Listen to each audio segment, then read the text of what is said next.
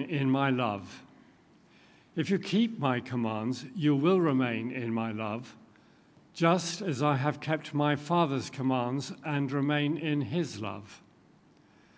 I have told you this so that my joy in you, that your joy may be complete. My command is this: love each other as I have loved you. Greater love has no one than this, to lay down one's life for one's friends. You are my friends if you do what I command. I no longer call you servants, because a servant does not know his master's business. Instead, I've called you friends, for everything that I learned from my Father I have made known to you. You did not choose me, but I chose you and appointed you so that you might go and bear fruit that will last, and so that whatever you ask in my name, the Father will give you. This is my command: love each other. This is the word of the Lord.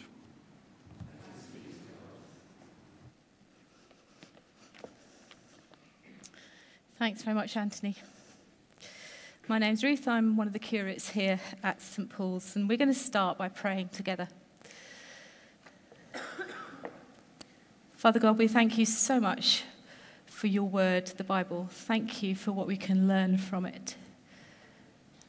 I pray that your presence would be very tangible here now this morning, that you would rest with us, and that you would help us to understand what you want us to take from the words spoken today. And I pray that anything that's not helpful would just fall away. In your name, amen. So it's Remembrance Sunday. Tomorrow is the actual Remembrance Day. And today we join with millions around the country, don't we, to remember those who lost their lives in war and conflict. Later on, as Jonathan's already said, we're going to go live to the Cenotaph with the BBC and watch as the Queen and Prince Charles and senior politicians lead our country in remembering the fallen. And as we observe those 2 minutes of silence, some of us may have memories of friends or family who died in conflict, not just the 2 world wars, but perhaps more recent conflicts. And some of us might even have memory of war itself, either as military personnel or perhaps we were civilians caught up in what was going on. I know there are members of our congregation who remember the Coventry Blitz, for instance, and my father, who's coming up 90, remembers the doodlebugs flying over Sussex. So it's a solemn moment, and it's one that is right to keep. Those who died to protect us, who made that ultimate sacrifice, should be remembered. They should be honoured. And our country does this sort of thing very well. It does it with all due pomp and ceremony. Many of you may have watched the Festival of Remembrance at the Royal Albert Hall last night. And that's really poignant because it brings us images of young military personnel and the old soldiers as well, the old veterans. And all those people standing quietly as the thousands of poppy petals fall from the roof and land gently on their uniforms and the surrounding ground. It's a very moving image. And of course, it's the iconic sound of Big Ben, striking to mark the start of 2 minutes of silence. Perhaps it won't this year. I don't know if it's working this year or not. And then there's the retired and the active servicemen and women marching past the cenotaph, or perhaps being pushed past the cenotaph now because they're too old and fragile to walk on their own, but they do it with great pride. And there are the gun salutes that echo around our land. And then tomorrow, the many acts of quiet remembrance at 11 o'clock on the 11th day of November, that moment when the armistice came into effect at the end of World War I. If you've lived in this country for any length of time at all, those are familiar to us. We've grown up with those things, haven't we? And whether you are a member of the armed forces or not, or whether you're just merely an observer, I think we all get a sense of the weight of that moment. It's not about glorifying war, but it's about remembering those who died. And perhaps in some of us, in many of us, there's this hope that if we can just remember, if we can somehow absorb the true impact of what we're remembering, perhaps those things won't be repeated. Perhaps there's that hope. And then we realise that fewer and fewer veterans of World War II are meeting at the cenotaph, are able to be there. And time goes on, doesn't it? And so these events give us a chance to stop and to think about what we are remembering, about what has gone on in our history. But of course, I don't need to tell you that the sad fact is that since the end of World War II in 1945, there have been 27 conflicts that involve British troops, costing the lives of thousands of men and women. And there have been many, many more around the world, haven't there? And footage is often beamed live to our televisions or our phones or our laptops or whatever, as we watch communities that are absolutely wrenched apart by war and civil war conflict or religious intolerance or invasion by larger, greedier nations. Those 2 world wars that were supposed to stop war, to end all war, haven't stopped the brutality at all, have they? And so each year, more names get added to the list of those who die in conflict, and more poppy petals are added in our country to those that fall from the roof in the Royal Albert Hall. It would seem that fighting is not the answer. So it's not enough for someone to die trying to protect populations or ideals or ways of life. That even making that ultimate sacrifice isn't enough to change human nature, isn't enough to stop the bloodshed. So what is it that's missing? What is it that would make the difference? Is there a way that might have some impact on the world that we live in today? Our Bible reading that Anthony brought to us talks about that greatest love of all, the love that lays down its life for a friend. It talks about friendship that obeys commands because of love, not coercion. This is not a military strategy. And the words of Jesus in John 15 are seemingly quite clear. Love me because I have loved you. And then I've loved you because my Father in heaven has loved me. So it's like the ultimate cycle of love, if you like. The Father loved Jesus so much that he sent him to earth. Jesus then pours out that love into us so that we then pour it out into others who then pass it on even wider, and so the circle grows, doesn't it?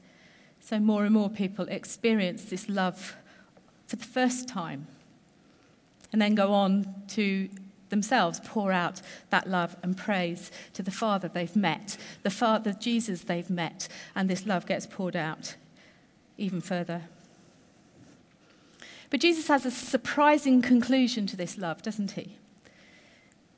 If you love someone with the love that God has given you through Jesus, you should be willing to pay the ultimate price for another person. You should be willing to give up your life. And so he tells us quite blankly, quite straight, that this love can be really costly. This is the love that's commanded by Jesus. We are to love one another as I have loved you. So this isn't some sort of flimsy, selfish love that falls apart when it doesn't get what it wants. We all know that sort of love. Or when it meets trouble. But it's the kind of love that never gives up and never, ever lets go. The verses that we had read to us today are part of a much larger passage, and they come sandwiched between the account of Jesus washing his disciples' feet and then his betrayal by Judas in the Garden of Gethsemane and his subsequent arrest. So it's a very important time in the whole story of what's going on for Jesus at that moment. And as we read it, it's as if he's trying to download into the minds of his closest friends all the last-minute information that he wants them to have before he is taken away and executed. So it's like he's really trying to cram stuff into them. And so this is what I need you to know. Don't forget, the disciples have absolutely no idea what's going to happen. They're still hoping that somehow the Jesus they know, they've got to know over the last 3 years, is going to rise up as Messiah, overthrow the Roman occupation, and there's going to be great victory and fanfare as God's kingdom reign comes to that part of the world.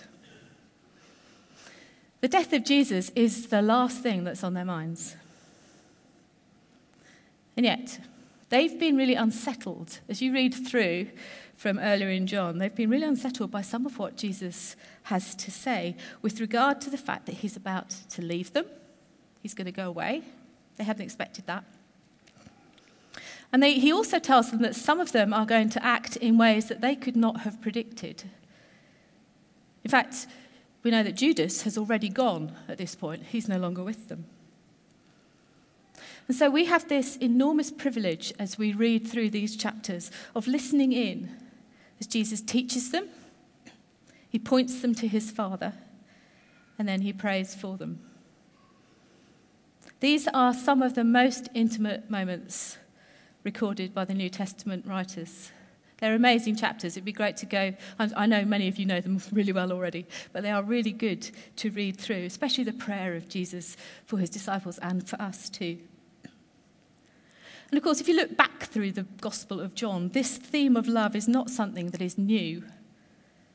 Back in chapter 3, when Jesus is talking to Nicodemus, comes to see him in the middle of the night, we learnt that God had so much love for the creation that he'd made that he was willing to send his own son to sacrifice him, to rescue that creation from sin. And we've listened in as Jesus has told people that he met about the love of his Father. He met each of them where they were, didn't he? All those people who came to him or were brought to him. They were sinful. They were broken. They were diseased. In Lazarus' case, they were dead. But he turned each life upside down, didn't he? In order to bring glory to the Father who loved him so much and he loved so much. And all through the gospel he's described in various ways. He describes himself as the bread of life. He's the good shepherd. He's the resurrection and the life. So he is the only one who can stand against the forces of evil in this world. He's the only one who could put right what went wrong in the Garden of Eden. And we've also seen him accept extravagant worship in costly oil that was poured out over his feet. But also, conversely, we've seen him take on the role of a servant as he washed the feet of his friends.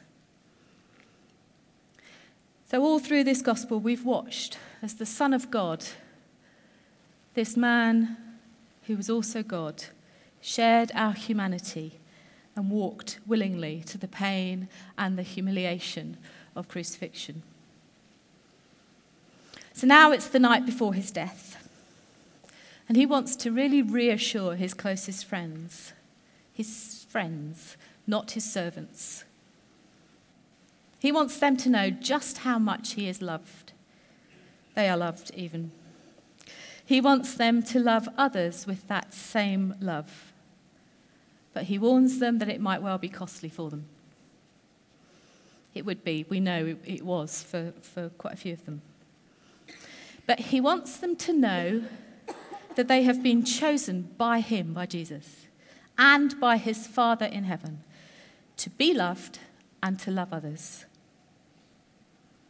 And he wants them to know that all of this is rooted in this command to love each other. It's not an option, it's a command. Because the sort of love that loves others when they are indifferent or broken or antagonistic or just plain awkward, is the sort of love that will change situations. And it's a love that is going to take Jesus to the cross, but it's a love that will change the course of history. So we all know what happened next. Jesus was arrested, he was tried, he was flogged, and he was crucified.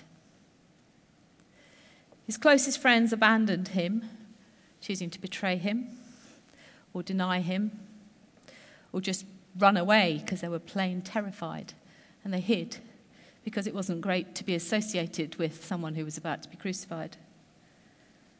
They were scared they'd face the same fate if they were found. And so, of course, by sunset on Good Friday, it seemed as though all their hopes and their dreams had died with Jesus. There was nothing left. But then Sunday came round. Sunday morning arrived and the tomb was empty. And Jesus' friends just started to dare to hope that this powerful love that Jesus had been talking about might just have won the day. It took them some convincing. They had to be sure, but they just started. Hope, you can almost feel the hope levels starting to rise. As I've been preparing to give this talk today, it's really struck me how different God's ways are to the world's ways. Our world spends an awful lot of time and energy and money in remembering the fallen. There are huge memorials out there, aren't there? Lots of them in northern France and Belgium. There are medals for those who fought, and some of them are awarded posthumously for very great valour. There are military bands and processions. We really do military processions awfully well, don't we? Or the Grenadier Guards and co.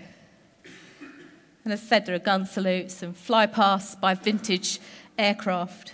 And it is right to remember.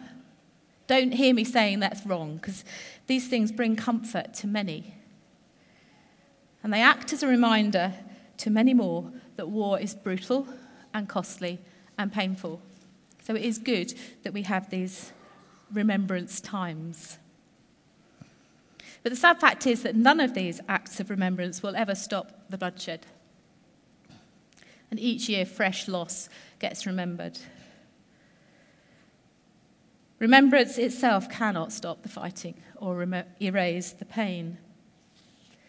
But the way of Jesus is very, very different, isn't it? That battle that was won on the cross, that first Easter, was the greatest battle that has ever been fought or will ever be fought. And it was won by the Son of God who willingly chose to die. He wasn't ordered to. He did it because he loves us. And the ramifications of what happened are eternal. They're not temporary. That's the difference. And we're told in Scripture that one day all fighting really will stop. There will be no more tears or pain or loss or death. And whilst there might be pain for a little while here because we carry on living in this broken world, we can be confident that Jesus really has achieved what he said he would, what he set out to do. Because unlike the human casualties of war, Jesus didn't stay dead. Because the tomb was empty that first Easter. And so we know that the powers of evil and the curse of death have been broken forever. And that sacrifice that Jesus made doesn't need repeating. It was a once-for-all deal. But what's staggering is that in contrast to the world, Jesus merely asks to be remembered in a simple meal. No fly-pasts or brass bands, no pomp or ceremony, just simple bread and wine shared amongst friends. These simple elements that we take and eat to remember that his body was broken on the cross as we break the bread and share it amongst us. And to remember that blood that streamed from his body, because crucifixion is brutal. And we also know that it's a temporary act, because we will only remember him like this until he comes again in glory and establishes his kingdom reign forever. So one day we won't have to keep taking communion because we'll be with him forever. It's a really stark contrast, isn't it?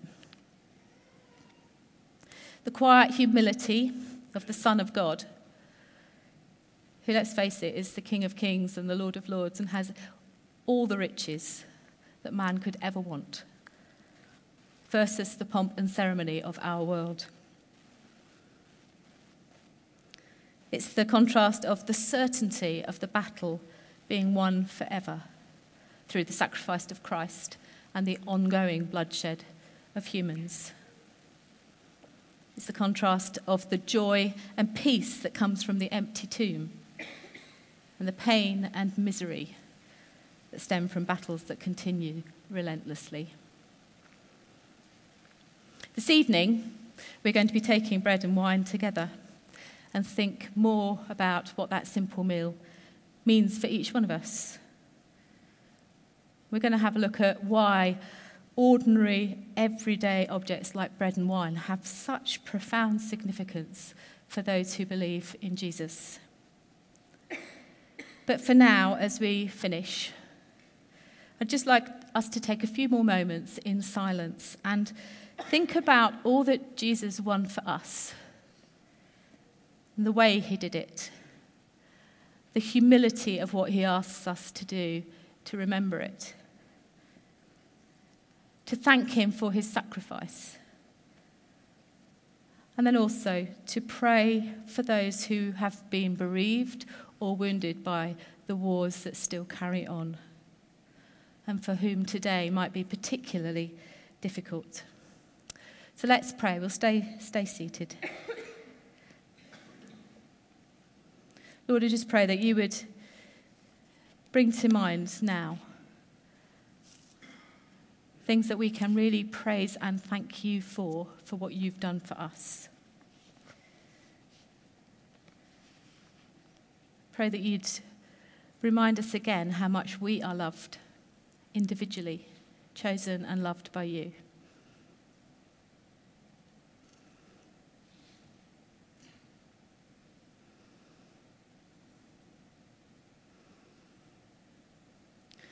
Pray that you would help us to really think through what those very simple elements of bread and wine mean to us because of your sacrifice.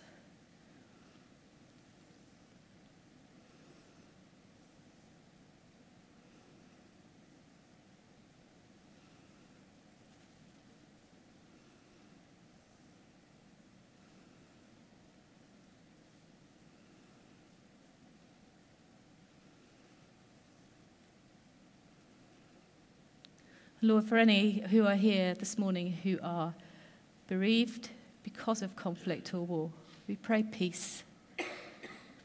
We pray your comfort.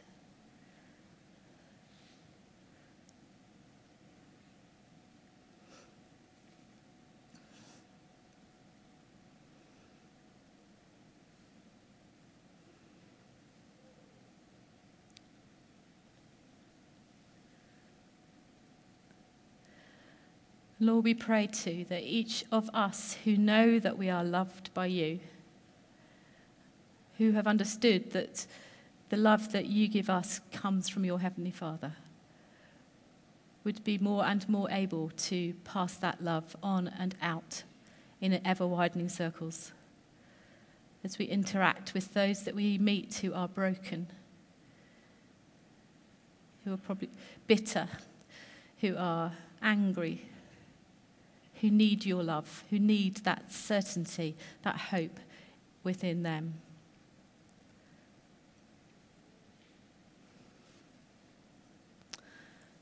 And finally, Lord God, I thank you so much that just as you took ordinary elements to commemorate your death and your resurrection, you use ordinary human beings like us, like me, to take your love out to those who need it so much.